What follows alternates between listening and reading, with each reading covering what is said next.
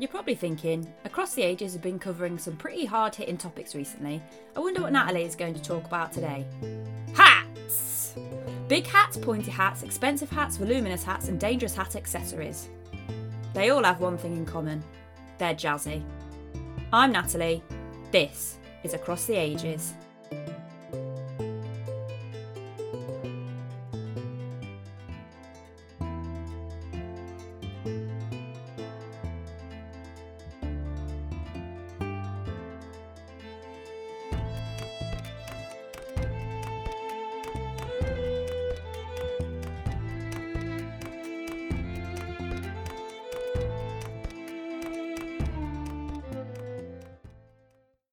One of the oldest depictions of a hat is on an ancient figure known as the Venus of Willendorf.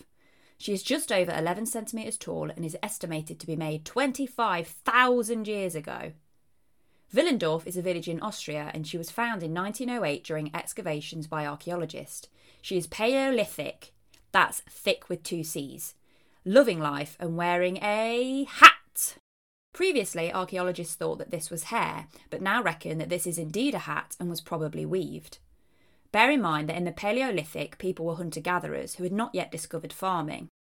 If you could miraculously communicate with Paleolithic people and be like, so what kind of crops do you grow? They'd be like, mate, what are you on about? Let's go catch some fish with our stone stabby things on sticks. That's how old this Venus is. You might remember from my very first episode that the oldest known pair of shoes belonged to Ötzi the Iceman.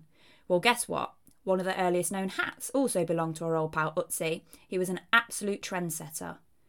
His body was found frozen in a mountain between Austria and Italy, where he has been hanging around since about 3250 BCE.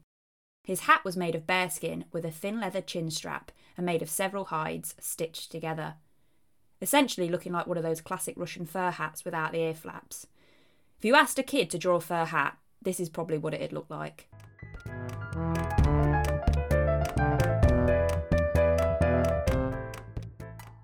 I don't know about you, but upon reading the name Witches of Sebeshi, I was already fully on board with whatever the article had to tell me.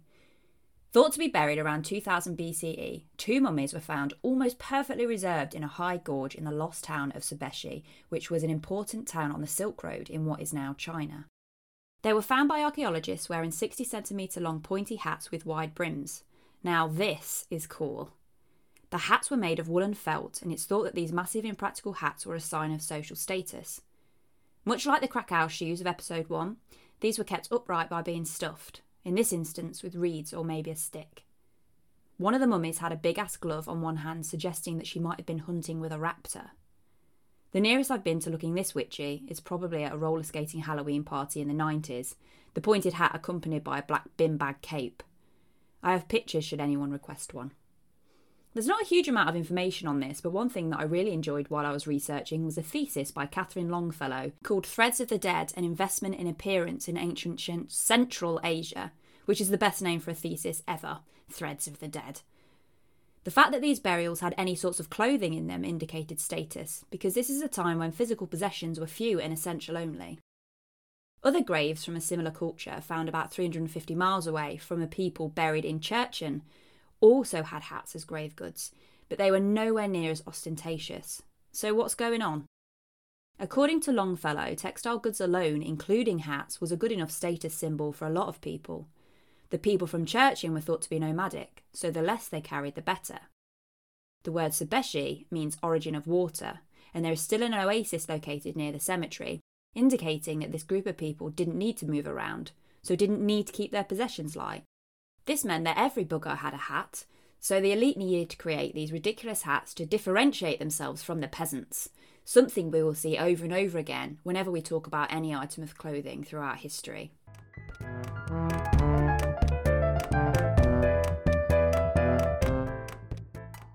"60-centimetre tall hats? Surely no one in antiquity could best that.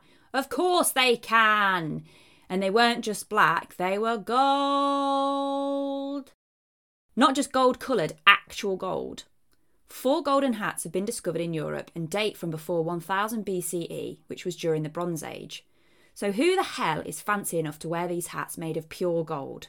Nope, this time, for once, it's not royalty. It was priests who would wear the golden wizard hats that stood up to 90 centimetres tall. Take that, witches of Sebeshi. The golden wizard hats are decorated with symbols of the sun and moon. Please, please, please go and put golden wizard hat into Google and tell me this does not give a new meaning to the name dickhead. Oh, the wearers were star trackers with the ability to analyse the sky and to predict the weather. There was no Met Office website at the time, and this was way before the local weather segment, though I do think this should be a new trend for weather broadcasters, though I don't know whether their wage would cover it. The priests were referred to as king priests and were thought to have magical powers. It is from this early use of conical hats that led to the traditional star-covered wizard's hats that we now recognise in costumes today. One of these hats specifically is called the Berlin Cone. How many suns and moons do you reckon it has? A. 50, B. 622, C. 1739, D. 1063. I'm going to give you 5 seconds to guess. The answer is C. It's 1739. It seems a bit much just for decoration, you might say, but these actually turned out to be representative of the lunar solar calendar. The summer and winter solstices were important religious events for the Bronze Age people, so having this incredibly beautiful object carved with astronomical knowledge made it a pretty important object to these societies. The specific Bronze Age culture that these hats are associated with is called the Urnfield culture. They were knocking about in Central Europe, cremating the dead and burying the urns with their ashes in fields, so the name makes total sense, if a little unimaginative. The hats themselves are made of single pieces of gold sheets hammered to a thickness of between 0.25mm and 0.6mm. 0.25mm is 1/10 of a width of spaghetti. These poor buggers didn't even have iron, and they hammered gold sheets into hats that were 10% of the width of spaghetti. If you want to do it the other way round, that's 2.5 times the thickness of a human hair. I want a massive dick-shaped hat, and I want it made of gold.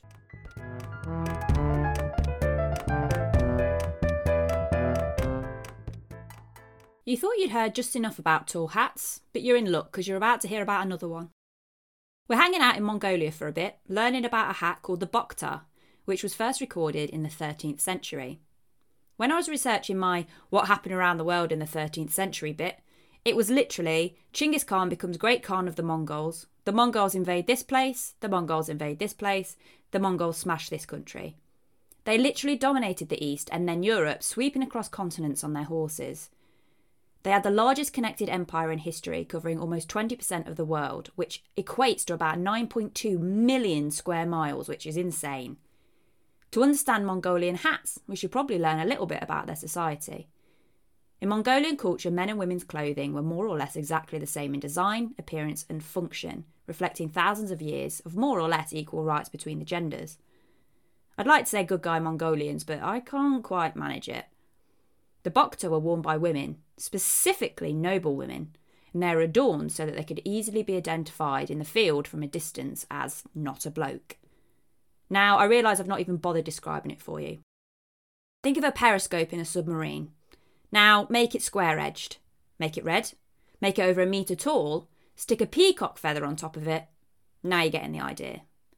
The hat frame was made of willow branches, covered with felt, rising in a narrow column. The higher the rank the woman held, the higher the hat. The peacock feathers might be replaced by the humble mallard feather, which, even though are quite common enough to take for granted, they have some pretty banging colouring. They were attached loosely so they could flutter in the wind while she rode across the steps. Magnificent. Now, I want you to picture a child's princess costume. I'm willing to bet that it has a pointy cone hat with long streamers coming out of the back. The pointy hat comes from European medieval noblewomen, when at the time was officially called the steeple hennin.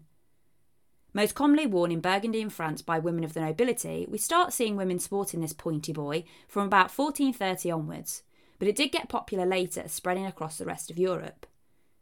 Typically, the hennin was up to 45 centimetres high, but as we heard in the shoe episode, the Italians like to take fashion to the extremes, with heights around 75 centimetres. The hat had a veil that usually emerged from the top of the cone and was allowed to fall onto the woman's shoulders. They were made of brilliantly coloured silk or of gold or silver tissue and were extremely lightweight and fragile. What an original idea, right? Wrong! These hennins that are so associated with Europeans were inspired by the boktas of the Mongolian women. They were seen as strange and exotic, and like so many other influences, made their way into the fashion of the European elite. One of the big differences was that the hat was worn on the crown rather than going straight up like a bokta.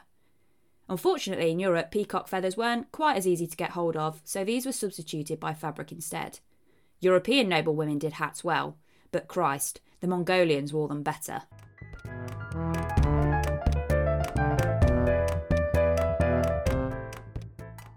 Please fasten your seatbelts, for we have arrived in the Ottoman Empire in the early 16th century.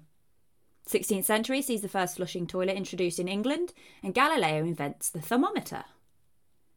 At the time, the Ottoman Empire ruled over about 25 million people, which is the equivalent to the current population of Australia. There or thereabouts, anyway. Between 1520 and 1566, the empire was ruled by Sultan Suleiman the Magnificent. And goodness me, I can see why he's described as so. Could it be his shoes? His ability to dance?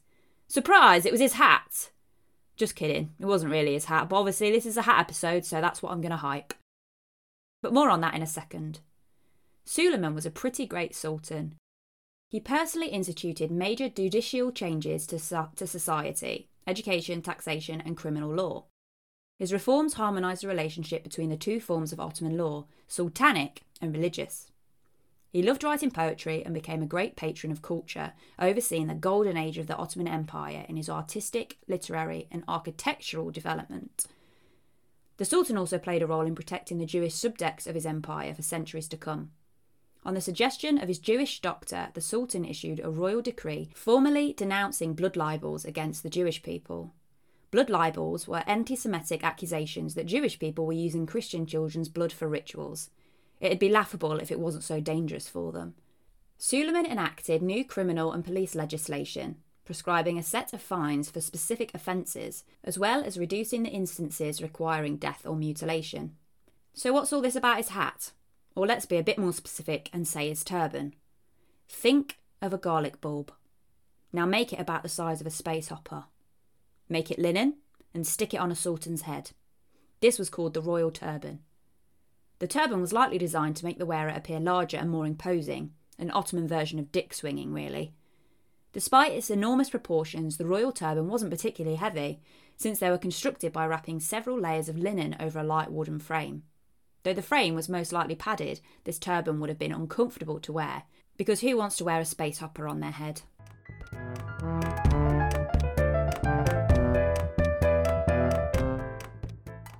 In 1571, a sumptuary law was passed by Elizabeth I designed to support the British wool trade. Sumptuary laws are laws that try to regulate consumerism. Black's Law Dictionary defines them as laws made for the purpose of restraining luxury or extravagance, particularly against inordinate expenditures for apparel, food and furniture. The law ordered the wearing of a woolen hat on Sundays and holidays for all males above 6 years old. Unless you're a rich bloke, of course, who could do basically whatever the fuck they wanted. Not at all like the rich of today. The fine for each day that you are found not wearing a hat was 3 shillings and 4 pence. Loads of people thought that this law was a load of old shit, so it was repealed in 1597. But bear in mind that's over 20 years later, so a lot of time to wear a hat.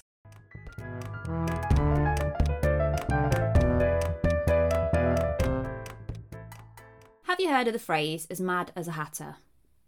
Made pretty famous by Lewis Carroll's Alice in Wonderland that features the pretty chaotic Mad Hatter.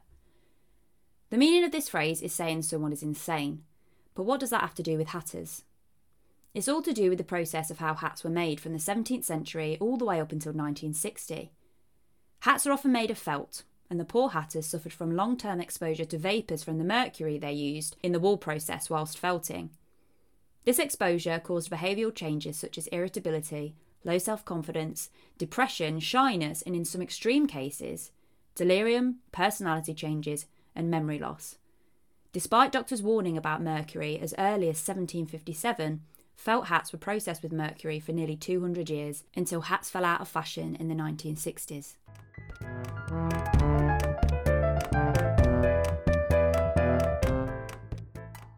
By 1910, the monstrous wide-brimmed cartwheel hat had reached its peak in size, known also as mushroom hats. It was unlikely that in this era you'd see a woman without a hat, and cartwheel hats were worn by everybody, including maids and aristocrats. They were secured by using massive hat pins, and it was these that became quite the scandal. Hat pins had been around since the 15th century, though of course pins themselves had been knocking about for thousands of years. The turn of the century saw a bit of a change in women's position in society. The suffragette movement was well underway by this point, and women were no longer content with being tied to the kitchen stove. However, women being outside unaccompanied led to a surge in street harassment, leaving them vulnerable to scumbags. Have you ever been harassed on the street by a bloke demanding you heed their advances? Me too. Well, these Victorian women took matters into their own hands and reached into their hats. The pins that they were grabbing were anything but small, and hat pins could reach up to 30 centimetres in length. Not about to put up with being harassed in the street, women simply started stabbing harassers with their hat pins. This caused a lot of panic in society, with newspapers reporting on women using their hat pins to stab their assailant in the arm, slash him in the face, or otherwise threaten to kill him. Women were protecting their rights to exist in public spaces, and this was making the men of the time uncomfortable. Editorials in newspapers started cropping up about how women were attacking defenceless men, and that to avoid street harassment, women should perhaps dress more modestly, or better yet, not leave the house. A rhetoric still echoed by some parts of society. Legislation to regulate hat pin length was introduced in several cities, and motions to ban them outright were discussed. The hat pin as a hidden stabbing device was so effective for self-defence that manuals were published on proper usage.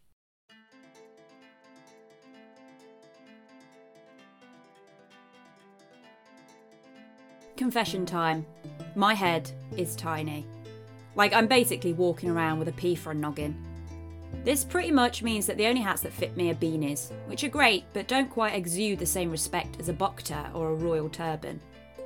Across history, hats were essential items of clothing, and it communicated many things about your status and position in society. It's only a relatively recent thing, particularly in Europe, that most people don't wander about with hats on, and I think this is a crying shame. And that's your lot today, history fans. Thank you so much for taking the time to listen. Be sure to share with other history nerds if you enjoyed it, and to get a shout out in a future episode, leave a 5-star review on iTunes. Reviews really help the podcast grow, and more importantly, I like to hear people say nice things about me. One of my big hype witches, Archerfish Empress on Twitter, says, "Natalie once again killed it on this week's Across the Ages episode. If you haven't listened to it yet, go do it right now. Renegade Women Across the Ages Part 2 is just as brilliant as last week's Part 1. Archerfish Empress is a hat-wearing icon, and I dedicate this entire episode to you and your jazzy hats. Thank you for always hyping up each and every episode that I make." To get in touch, you can follow me on Twitter at _AcrossTheAges, or you can like my page on Facebook at Across the Ages Pod. Keep an eye out for the next episode where I'll be delving into another topic across the ages.